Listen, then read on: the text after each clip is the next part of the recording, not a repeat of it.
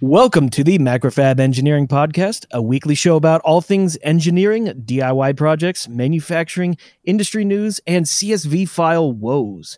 We are your hosts, electrical engineers, Stephen Craig. And Parker Dillman. This is episode 337.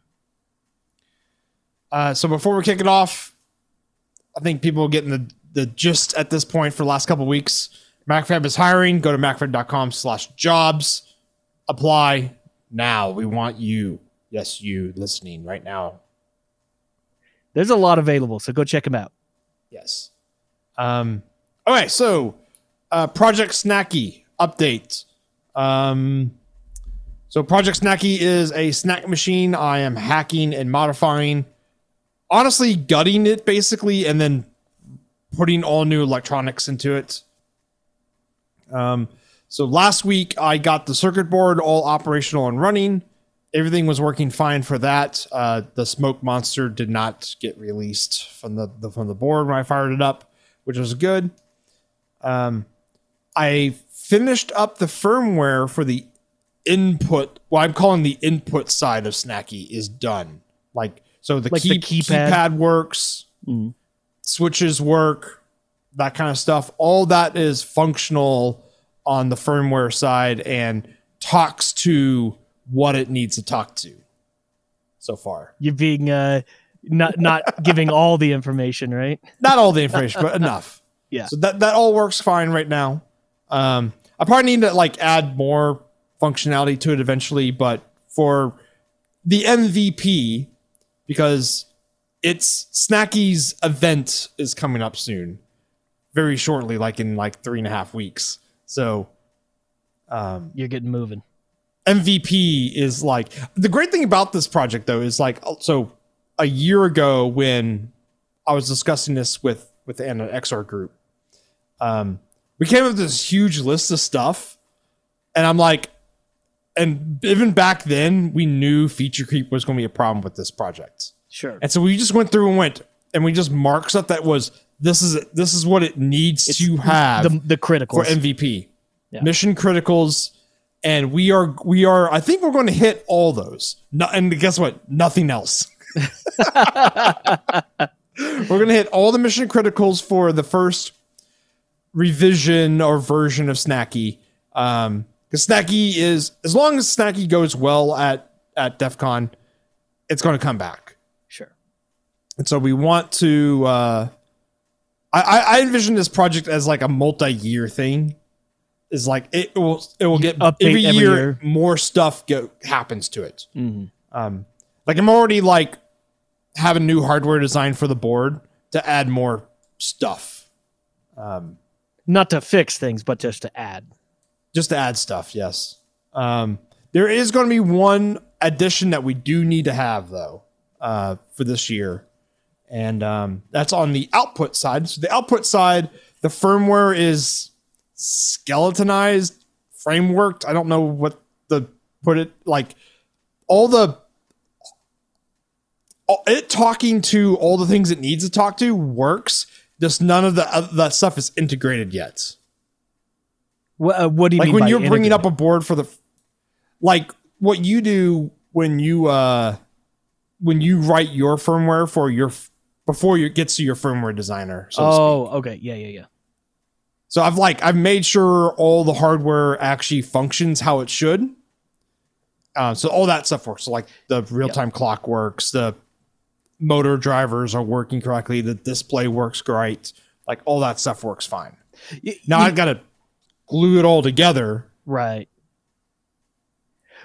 So what I've been doing recently, and this has worked out really well with my firmware guy, I basically, during my design work, I will consult my firmware guy about pinouts, and if there's critical things that need timers and they're attached to certain pins, I make sure that my firmware guy has input on those kinds of things. But what I've done recently is I get the very first prototypes, I make sure they power up, and then I write all my code for them. Then what I do is anything that is shift registers or any kind of memory devices, I will go and write out the entire bit definition in the schematic and point to every single bit and say, if this is high, it does this. If this is low, it does that. And I make a whole map for my firmware guy in the schematic, because he gets the schematic, and it's great because he doesn't have to ask any questions. Because like, if there's a button that's like, oh, press this button and it activates this mode, just go look at my shift register bit definition, and it makes things so much easier to do that, as opposed to having to explain how my schematic works. Yeah, how everything's supposed to function. Right. And I think he prefers that. Like, he has certainly the capability of reading schematics, but I think just looking at a map makes his life a lot easier. Oh, for sure. Yeah. For sure. So an interesting issue popped up. I knew this might have been a problem when I was doing initial design. It was one of those like, if it becomes a problem, we'll fix it, because I know how to fix it. Right. You need it now? Because well, it was one of those like, sure, but we can easily add it. Sure. So it's not a big deal. Because we're using Arduino Megas to be plugged into, because we just didn't have time to do all the design work to embed them. That's actually I've already done the embedded side of it, like for version 2 of the boards. We're going to put the microcontrollers onto the board. So the problem is how the Arduinos themselves work is they're powered. You can power them over USB or like the voltage in on the, or like, it has a switch that will bounce between them. An automatic switcher on it. Right. So what happens though is, because of what is powering, or like what's the brain of Snacky, so to speak, can also power these Arduinos. When you turn off Snacky's like nervous system, I guess is a good way to put it. Basically like the board. If you turn off the board, the Arduinos are still powered up, right? So they're still left in whatever state they were in when the board was powered up. And then you go and turn the board back on. Well, all that hardware comes back up online, and it can but the Arduinos are like, no, the Arduinos don't freak out. They just are doing what they're doing. And so some hardware you don't know is what fine that doing that, but is, right? Yeah, the Arduino doesn't know that. Oh, I had to resend the auxiliary. Not auxiliary code. I got to resend all the initialization code. And so the Arduinos don't know that. Right. So what I'm going to do is I'm just going to put in I've got to wire a IO pin to the 5-volt rail on the board, so that when it basically has a power good. So if it detects, hey, this pin is low, stop doing stuff and go back to the beginning and wait for it to be high. And then it knows to rerun through initialization. Right.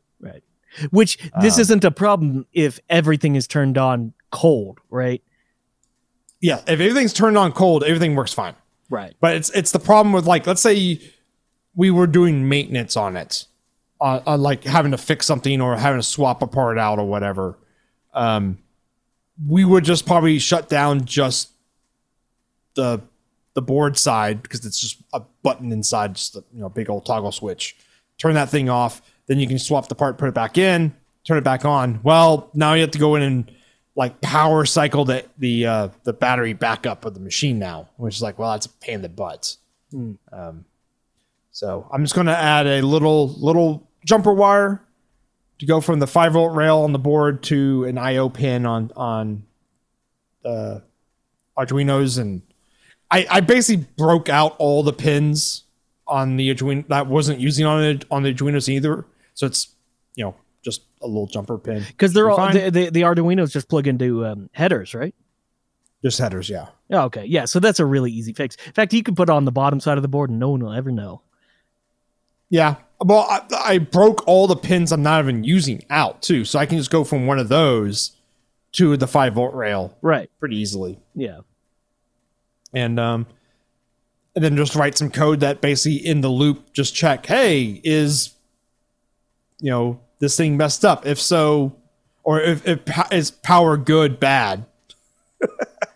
And if so, just jump back up to, the setup and wait. Right. Yeah, so that doesn't even really stop anything. You just have to wire that in and write some extra code. Like 6 lines of code. Yeah, it's super easy. No, it was just something I knew that would be a problem, but I just ignored it. Yeah. And not really too big of a deal. But because the obvious solution would be, if I could do this, I guess, is take the Arduinos and then remove the power switcher part of the circuit with a hot air gun. The problem is, let's say it's at DEF CON and we need to replace an Arduino. Well, I also need to go now find a hot air gun to modify the Arduino before I even plug it back in. Right. So it's like, that's not... It's easier to just put in some code and a wire jumper to have a power good signal. Yeah. For sure. It's not a bodge. Bodges are fixing features that don't work right. This is adding a feature. It's a creep wire. We are adding a feature. Yeah. Yeah. No, we're adding a feature to it. Cool. Well, but and in a future board revision, that's just a small little trace. Well, no, in the future board revision, what I was getting at with this it's going to be on the board, and you don't need when it's on the board, I can actually just separate out. The USB interface won't be powered by the brain, basically, of Snacky, so then I don't have to worry about it. Right, so the Arduinos come up at the same time as the board every time. Yeah, it's called bus powered instead of being host powered. Right. So, yeah. Oh well. But yeah, I'm hoping on Wednesday I have the output code kind of done. I got to basically write the algorithm. The big one is I got to write the algorithm for the current sensing, which is because you do have motors turning, right? Oh yeah, I can selectively tell it what motors to turn and all that good stuff. But you don't have it yet where you know how many times they've rotated, right? Correct. Don't have that yet. Basically, all I got to do there is put in a pulse detector on the current sensor, and once that's done, then one pulse is one rotation. You mean a pulse detector in code? You already have that done in hardware, right? Oh yeah, the current sensor is there. I just got to put in a pulse detector on that analog input line. Oh right. So you basically just reading values, and when you see a large enough change, that's a drop change. Not you're looking for a negative edge, not a positive edge. Well, but if it keeps rotating, it'll go back up, right? Yeah, but you don't want to trigger your rotation on the positive edge. You want to do it on the negative edge. Oh yeah, okay. So negative edge every time rotates a known is a amount. one rotation. Yeah. Yep. Easy. In theory, we'll see. So the it's matrixed out to the motors, so you only needed one current sensor, right? Correct. Yeah, because you're just reading the power that goes to whatever motor it goes to.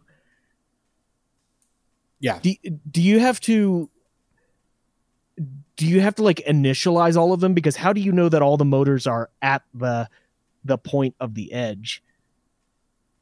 That's why you detect the so it's going to have a command that you can set it to reset them all. Oh, okay. It'll just walk through every one. It'll just rotate it till it finds a bottom edge, and then it's done. Okay. Yeah.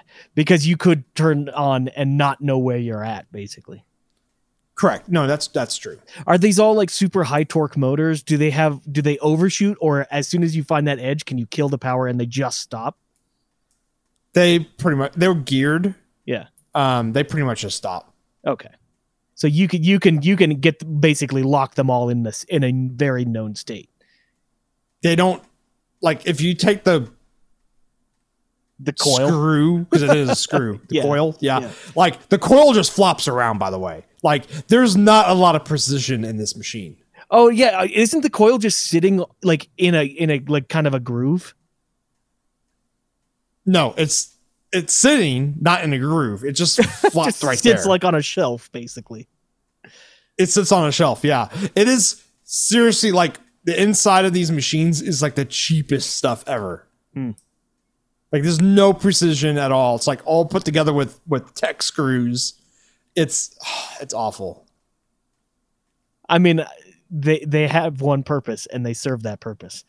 They do. It doesn't surprise me that they break. Like I know a lot of people complain like, oh, the snack machine's broken or whatever. Yeah, because they're pieces of junk. and you've probably mentioned this before, but I don't recall. When it comes down to serving an item, can you choose how many rotations it takes to actually serve that item? I mean, of course, in your code you can, but in a regular vending machine, does it expect one rotation is one item? Yeah, one rotation is one because that's what a slot is in the coil. One rotation moves a coil slot forward one. Right. Okay, that makes sense. Yeah. But of course, with yours, you could make it whatever you want. Yeah, I could do whatever I want, but it's going to be 1-to-1 because why would you skip a spot? Well, because everything... Well, I don't know what you're putting in it. You're being cryptic about what's going into the machine. So... I guess. All right. Well, let's move on before I pressure Parker too much to tell us what goes inside. We will know in I guess next a month. Week, yeah, I've been posting pictures of it. Do you see the one with all the RGB lights going? It's very like gamer snacky.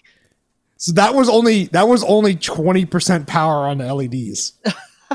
Well, now you know you don't need much more, if any. Oh, I put it to 100 to test it. Is it like blinding?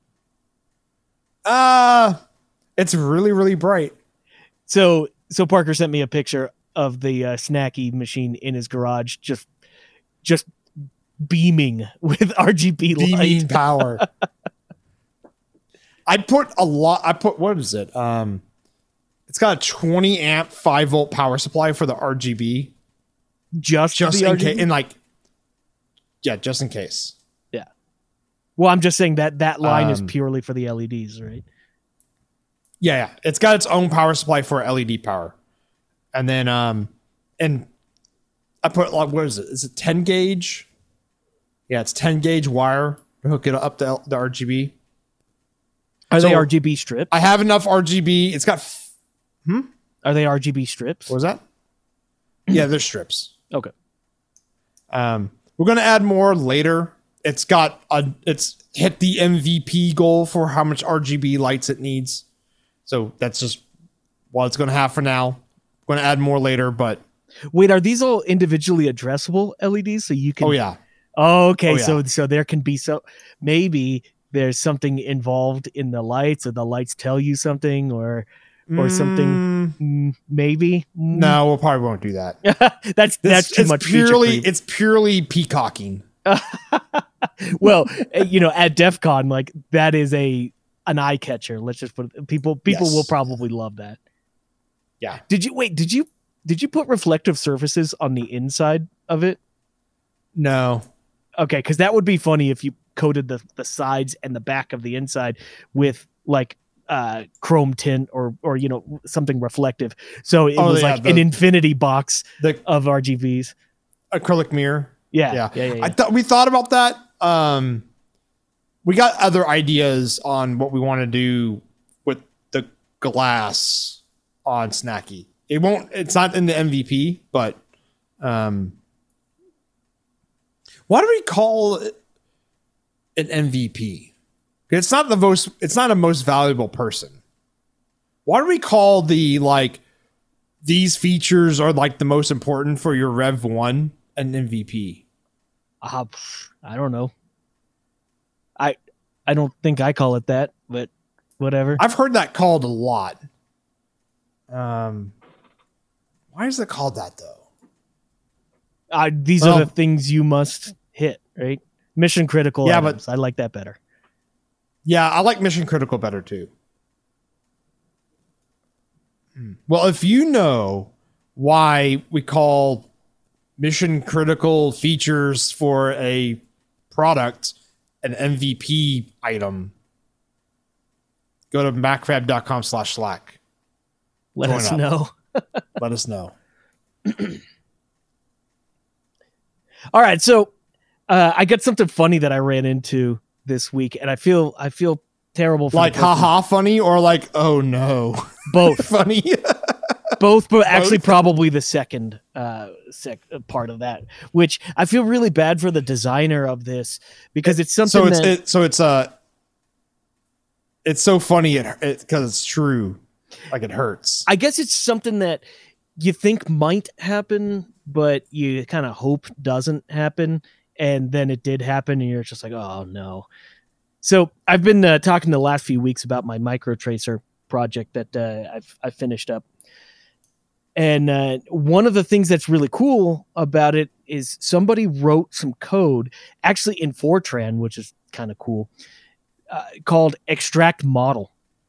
And this is just an executable that you can place some files that you generate with your microtracer, basically in a folder with this executable. It'll go look at those files.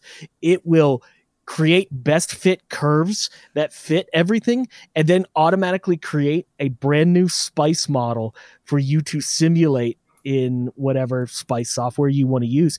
So you create a spice model that's based off of physical data that you take on whatever you have. So if you wanted to get really, really anal about stuff, you could actually create individual spice models for your devices and then model your whole system. Your tube.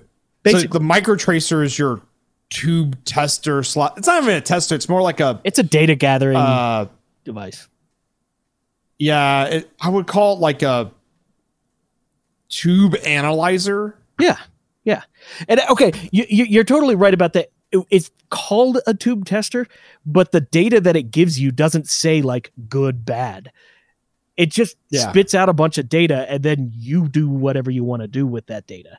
It's kind of okay. It's exactly the same thing as a transistor curve generator. If anyone's ever played with those, so those this just gives you curves. You can get some more useful information like transconductance and plate resistance and things like that.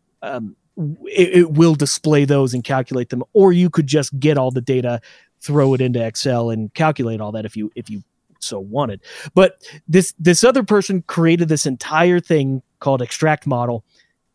It sifts through all your data, does a boatload of curve fitting and a lot of other fancy stuff. I mean, the amount of work that this one script does is staggering, to be honest. It's very, very difficult to do by hand, and to write a script that's intelligent enough to be able to do this is incredible. And the thing is, so when you create or when you take data using the uTracer, there's a function or a button basically that's just save data, and it saves it as a CSV file of just here's this column is this current, this column is this voltage, blah blah blah. And ever since the beginning of the uTracer in version 3, and for like years, which that came out in like, I don't know, 2011, something like that. That CSV file has not changed at all, and it's just been static. So this extract model function will absolutely work with it. Well, with the advent of the uTracer 6, which is the second model of this, the designer of the uTracer, or I say it's microtracer. They changed the export such that the CSV file now has one extra column, and that extra column is in the middle of all the data. It's not at the beginning or the end or anything. So this entire script that somebody wrote an enormous amount of, or put a ton amount of time into it. And like, there's like a full, like huge white paper on this that talks about the theory of operation and how it actually goes. And like the amount of work is insane. The guy who wrote this is a physics PhD and has a PhD in physics. And I suppose is friends with the original designer, but the original designer just kind of went poof in a way to the way that this script works, which is so unfortunate, and is sort of a lesson, I think, is the dangers of basing your project on someone else's. especially if you just make assumptions or expectations that whatever you receive from someone else's project is just going to be static. And it may be for 8 years, a decade, and then a new version comes out and it just kills your entire project. I remember we had kills your entire workflow. Kills your entire workflow. I remember having a lot of conversations at Macrofab about that, because Macrofab has made their own platform basically from scratch. Not basically, from scratch. And one of the difficult things is there was a lot of things that existed that Macrofab could have used as like plugins or modules that would work for them. And I'm sure Macrofab has used plenty of those, but there was a whole conversation about how much does Macrofab's project or anyone's project rely on someone else's, and how easily can that break? And I see a lot of things. It's a big lesson in just modern software development falls into that trap a lot. Yeah. Like a lot of the current exploits are like software exploits are finding exploits in libraries that are used in everything. Mm-hmm. Yep. And like, okay. In fact, I think even an example, like when the Nintendo Wii came out, I remember there were little adapter boards that you could open up your Wii and you could mod it and like solder them in and access different functions and things like that. I think that's an example of you make a product that's based on someone else's product that has a bazillion of them in circulation. So you at least have some years that your product can last or have or work for somebody. Now, if like, let's say somebody made some kind of like handheld little game and they were selling 300 of them on eBay or something like that, and you decided to make an entire product based on this little short run little thing, that may not be the most wise, because whoever designed the original device could easily change it and just completely destroy yours. So anytime you're looking to make something that adapts or changes someone else's project, just consider the impact that you have no control over that, and it can break in an instant. And when it breaks, you may get people knocking on your door, especially if you're charging money for whatever you're doing.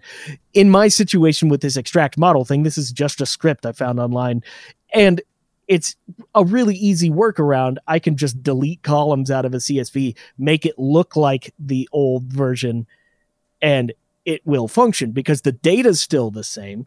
It's just the formatting is what changed. It's annoying because I have to do a lot of extra work to get things to function, but if I need it, I can do it. It's just, oh man, that's unfortunate. And I think one workaround, those two solutions. Yeah, what's that? One is Python script to reformat your CSV file. I thought of that already. I was thinking about it. Okay, that's an easy one. Yeah. 2, learn Fortran and fix extract model. I was joking around, at least. Because I bet you at the very beginning, all it does, I bet you at the very beginning of that script, all it does is it just gobbles in the file and parses it out. And all you got to do is just add in a section where it parses out that new column now. This is okay. I think this is how it works. And I say think because I don't know, but this would make sense in terms of how it fails.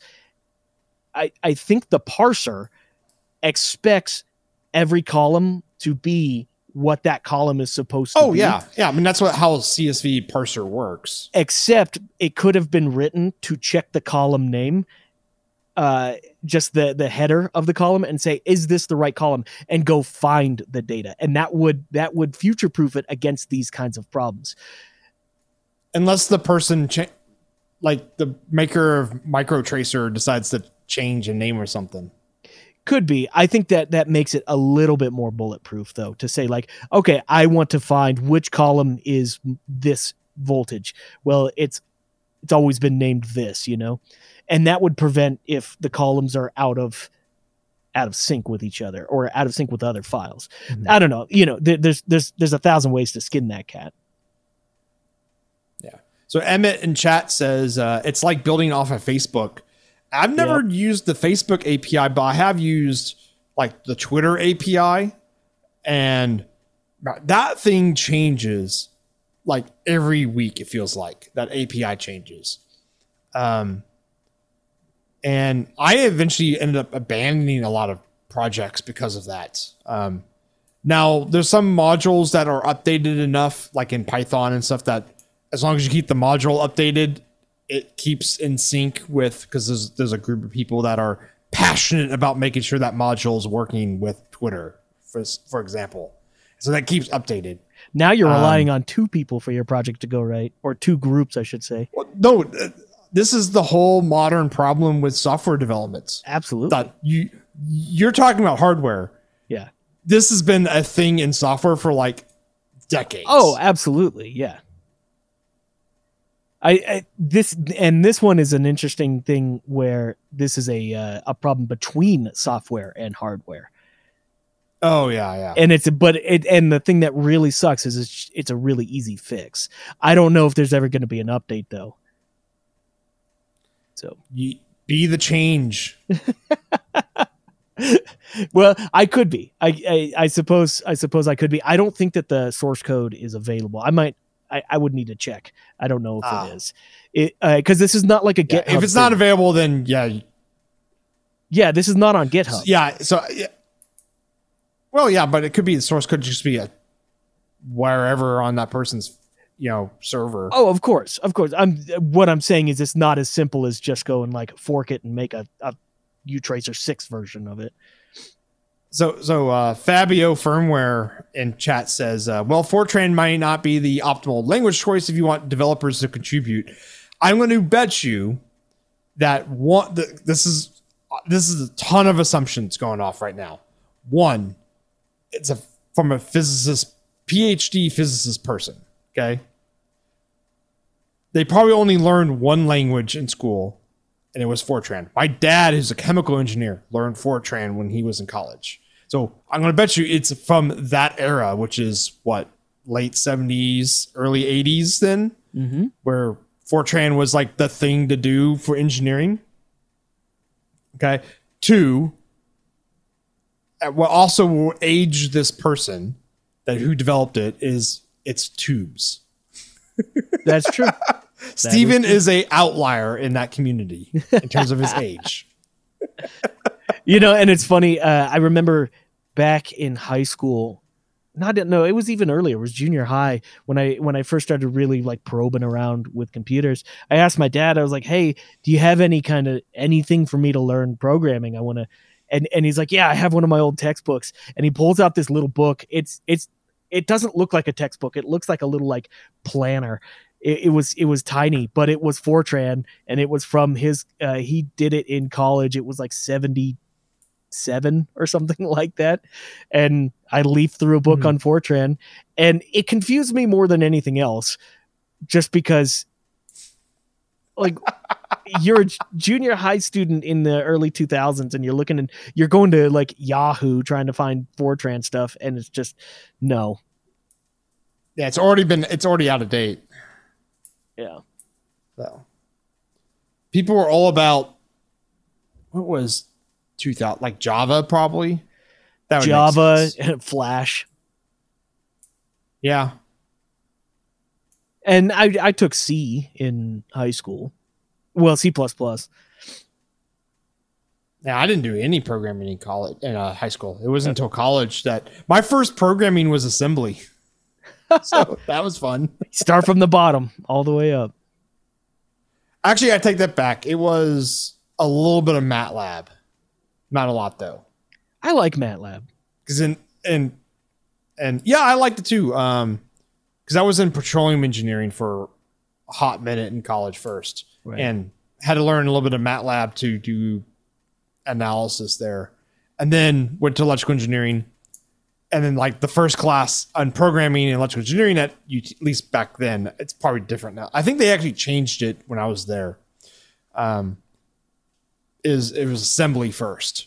and then C, and then I had a databases class that was in Java. Yeah, that sounds right. I did not like that class. Java was confusing. Yeah. So I've never touched Java. I wouldn't even know. I would not recommend it. Stick with Python. Python's nice. Python's awesome. Safe. I don't remember. I was doing something the other day. I think it.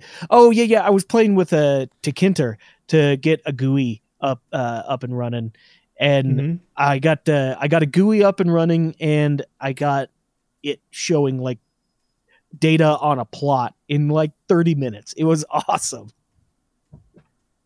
Yeah. So what you can do if you can't find the original source, or like the source, I would go and change the original source. Like I would, this is me. If this is something I used all the time and it was broken and no one else, like the people who have it up on their website aren't maintaining it and they have the source there, I would figure out how to fix it. I bet you it would be pretty easy to fix. Oh, it's somewhere on the front end of that script parsing that CSV file. Yeah. And that's generally the first thing it does it does that. Right. If you don't have access to that, what I would do is write a Python wrapper script that you call the Python script that with your CSV file, and it fixes the CSV file basically by removing that column, right? And it goes ahead and it invokes the extract model script already. So you just have to call one thing. You just called your Python script that calls this other script to do the processing side. Yeah, then, I think that's probably the easiest, because the amount of work needed to adjust things in Python versus finding the source code and learning enough Fortran to adjust it and then compile it, recompile it, like it would be so much easier to do the Python. I guess. It's something about keeping it pure, though. You're right. You're totally right. There is something nice where it's like the executable. Or ask your dad. Your dad knows Fortran. Yeah, I'm sure he remembers Fortran from 1977. My father was a geophysicist. I don't think he ever had to code. He just looked at maps of the. You show up at his house and you print out all the code. Show up at his house, like print it up on a dot matrix and come over to his house. Yeah. Plop down, go. We got to fix this code. Let's do this. And then it's like an 80s montage, synths playing in the back, and we're searching through pages and pages of code. Pages and pages. And then you like circle one thing on like a chalkboard. Yeah. Yep. Oh, man. We'll see. Well, let us know what you end up doing. Here's the thing. Because the end result of this entire script, well, first of all, the microtracer works. The only purpose of this script is to create a spice model. Once you've created a spice model, you don't need to create another one. I mean, I guess if I wanted to get really anal, I could take data on a bunch of this brand of tube and then make a spice model of like, this is an average this brand, or this is an average, but that's okay. We're getting way too in the weeds with that. What I would consider doing is maybe like taking data on all my entire catalog of tubes with the U-Tracer, finding like averaging all of them, finding whichever one is the hottest, finding whichever one is the coldest, and making 3 spice models, average, hot, and cold. And then I can use that in LT Spice to determine everything. So in all reality, like I don't even really need to make the Python script. I can go through and manually scrub some CSV files. It doesn't really take that but you long. would release it, and then someone in like 8 years will be like, oh, this is perfect. You're right. Maybe when the U-Tracer 20 is out and it has a lot. They find user SK86 on some form that has posted this Python script. Yep. Hacker Man 86. So we'll see. Man. We'll see. Like, if I get there. Yeah. Speaking of getting there, So last week for a little bit, we talked about this like low poly smoker. So it's like a meat smoker that's made out of just lasered steel, and that's like all got finger joints. This is a design Steve and I are starting to work on, and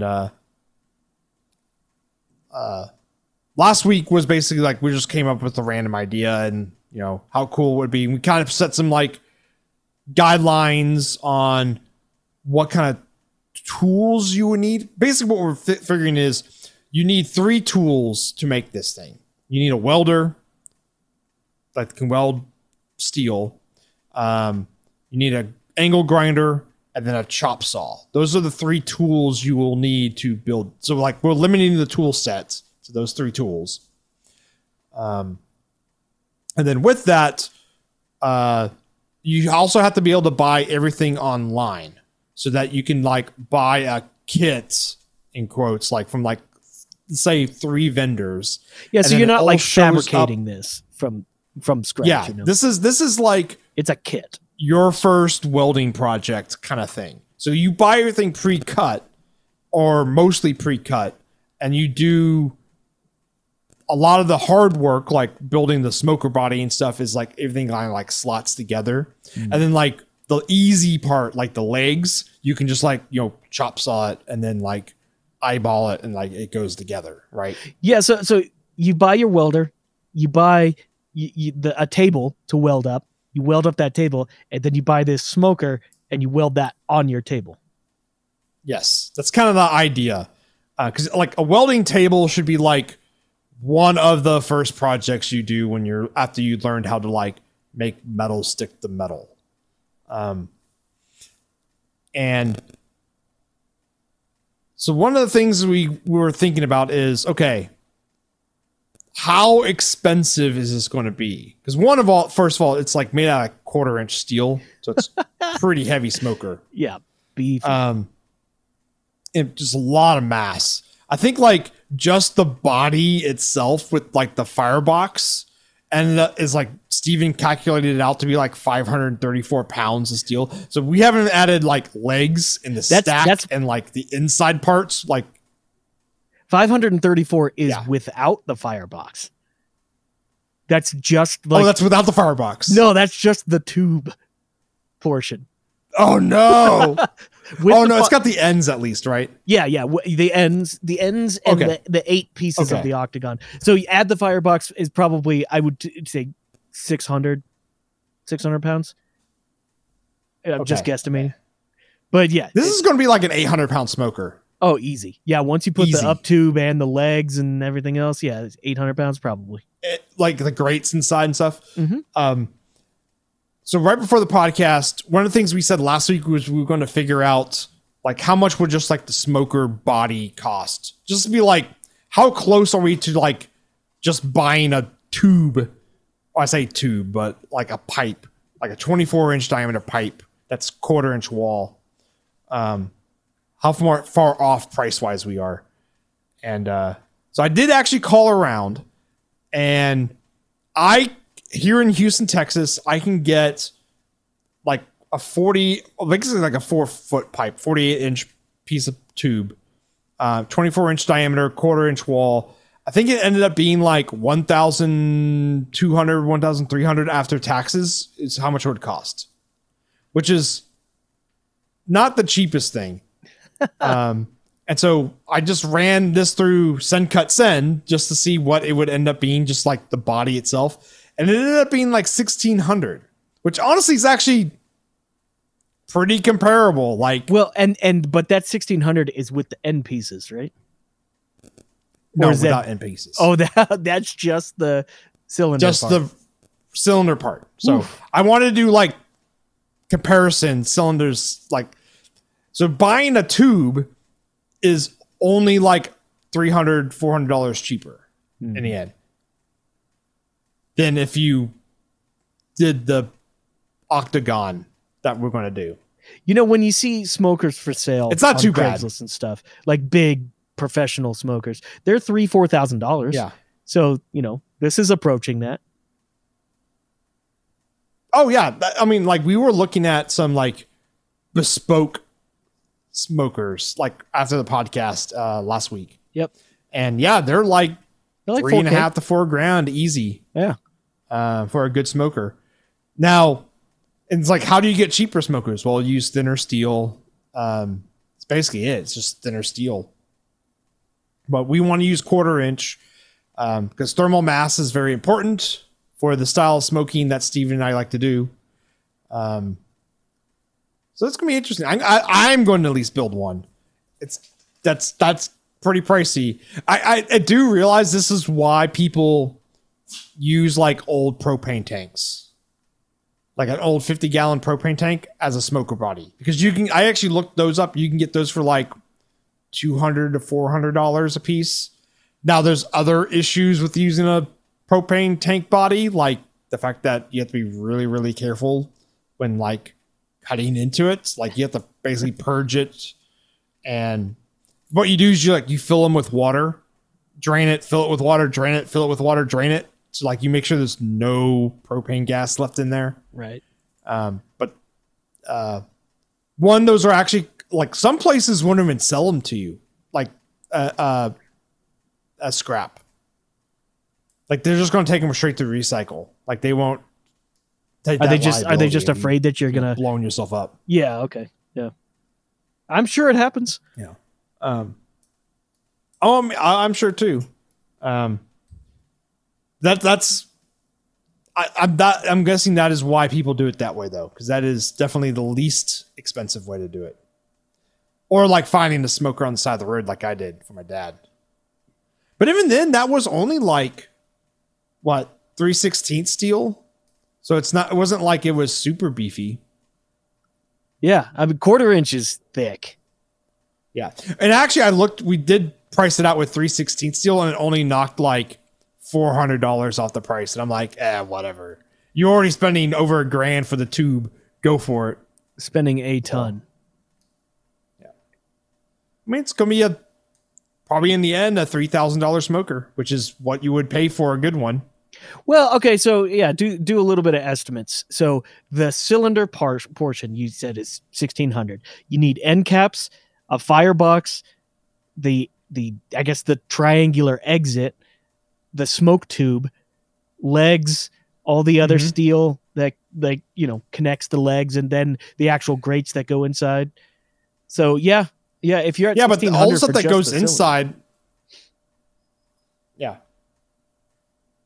I mean, are you thinking about probably $3,000 in the end? Yeah, that sounds about right. If anyone knows anyone at Send Cut Send, hit us up if they want to. I found a 15% off coupon for Send Cut Send. Is it 15% off the entire order? Entire order. Oh, there you go. You should buy it all at once. Buy it all at once. And they have to ship you 800 pounds. It's free shipping. It is free shipping, which is crazy. 800 pounds is. I wonder how many boxes, because I've ordered a lot of stuff from them before for projects at work, and it comes in cardboard boxes, even though if you order a lot. So I'm like, what? How's 800 pounds of steel going to show up as? Probably a box per piece, because they'll just be so heavy. Yeah, probably. It's like an ultimate Lego kit. Or if someone here in Houston has a steel laser cutter that would like to do it for free, how about this? If you laser it for free, I will make you a smoker too. Oh, that's a sweet Make two gig. at once. That is a pretty Actually, sweet we'll gig. make 3 at once. Oh. We'll make 3 at once. Yeah, 3. One for whoever lasers everything. Yeah. One for me and one for Steve.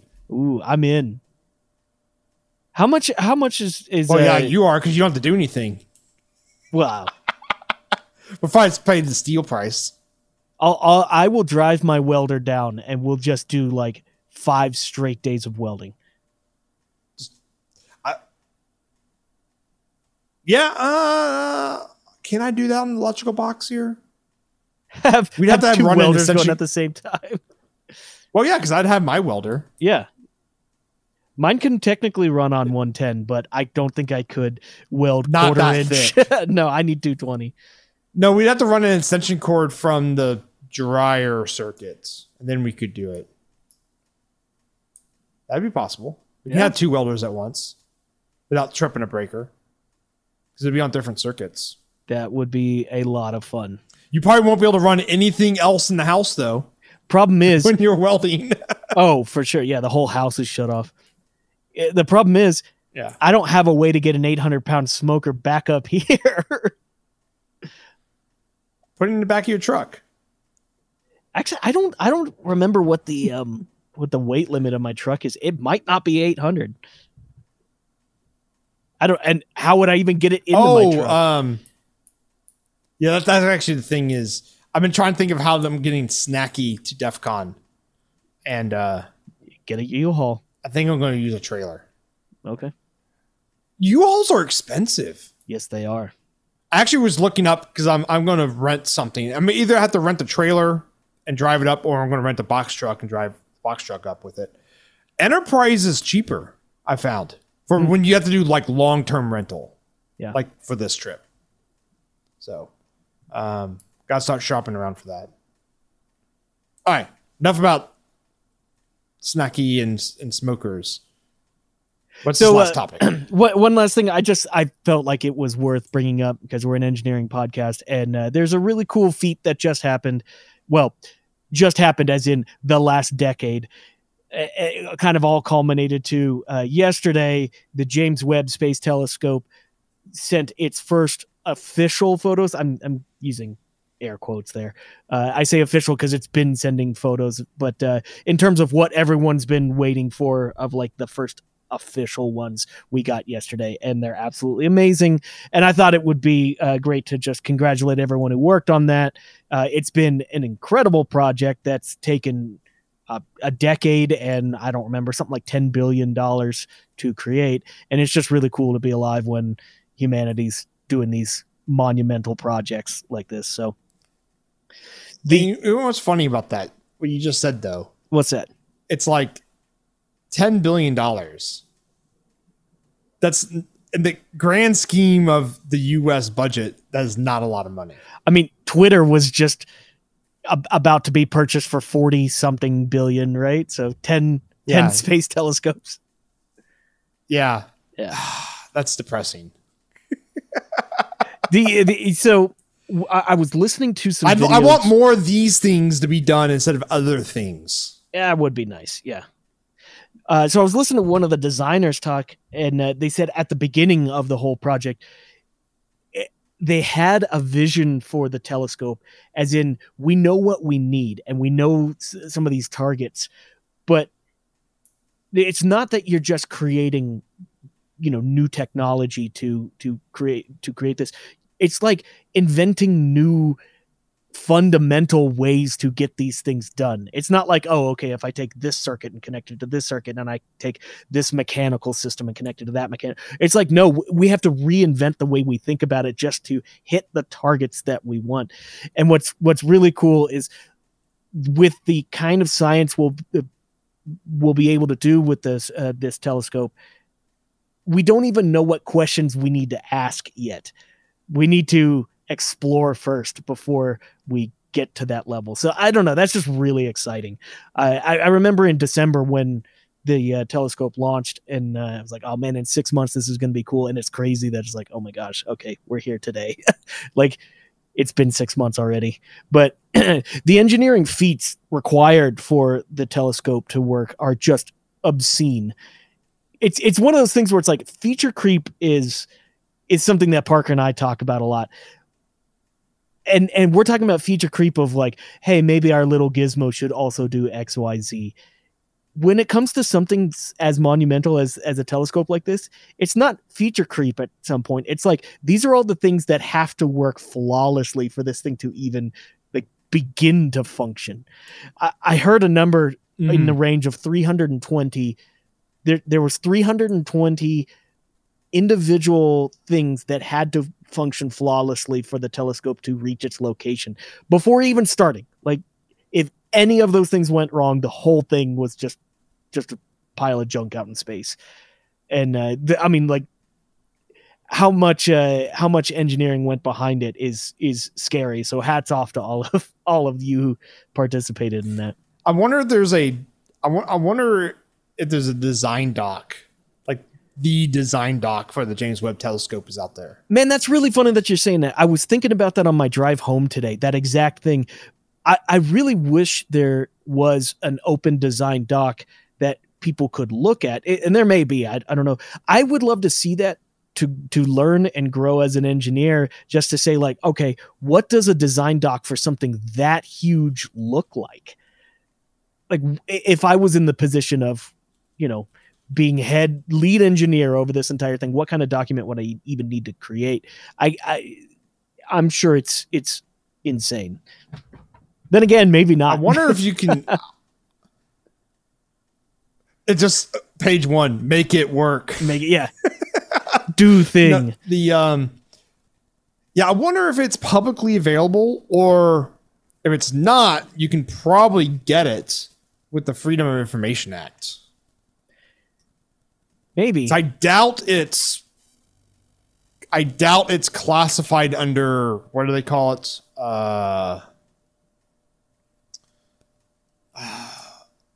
National security. I mean, the federal government here in the United States classifies like everything under that. But you can get a lot of information with the Freedom of Information Act. So, looks when did like you get the design document for the James Webb Telescope? Well, here's. I had just found this. I don't know. Space Telescope Science Institute, stsci.edu, has a whole page called technical documents. And like, here's some names of some of the documents here. Distortion calibration of James Webb imagers. Okay, so that flight already SI aperture files. I mean, and I'm just seeing pages and pages of documents. It's probably not the document, but this is. Oh, sure. It's probably spread out over multiple. And I'm sure the document is like volumes, stuff, yeah. Right? Yeah. So yeah, I guess if you're interested in reading more about individual systems and how they function or how they become part of the entire thing, this is probably a good source. Starting point. Yeah. Coordinate Systems of NIRISS. I don't even know what that is, but it came out in 2014. Which, okay, so one of the things about the James Webb is that it has to run extremely cool. Not cool, like extremely cold, like negative 300 something Fahrenheit. And because it is near infrared imaging, it basically you have to eliminate sources of heat so you can see properly, right? So it has an enormous sun shield that always faces towards the sun. That brings up some interesting things that, I was looking around for it in the past few months, and I didn't find any information about it. I mean, frankly, it didn't look terribly hard, but one of the things that was confusing me is, okay, so if you always have to point this sun shield towards the sun, how do you point the rest of the telescope where you want it to be, right? So at any given point, you have to look away from the sun, but due to the geometry of how the telescope is, you don't look, directly away from the sun. So you kind of have a cone of what's available.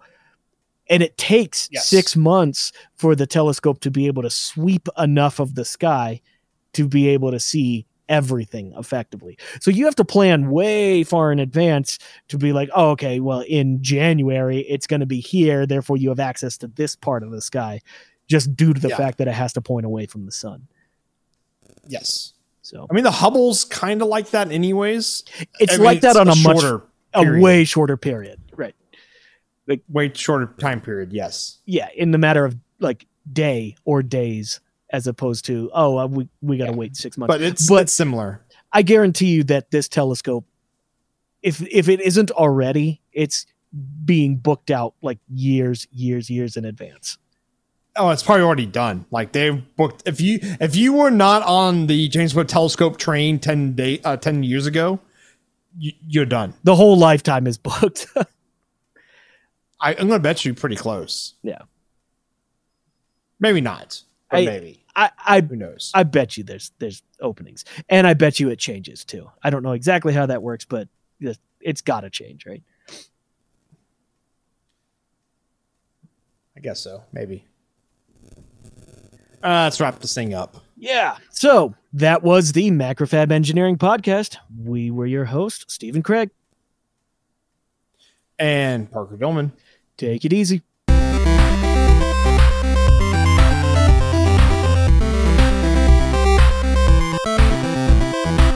Thank you, yes, you, our listener, for downloading our podcast. If you have a cool idea, project, or topic, let Parker and I know. Tweet us at Macrofab, at Longhorn Engineer, or at AnalogENG, or email us at podcast@macrofab.com. Also, check out our Slack channel. You can find it at macrofab.com/Slack.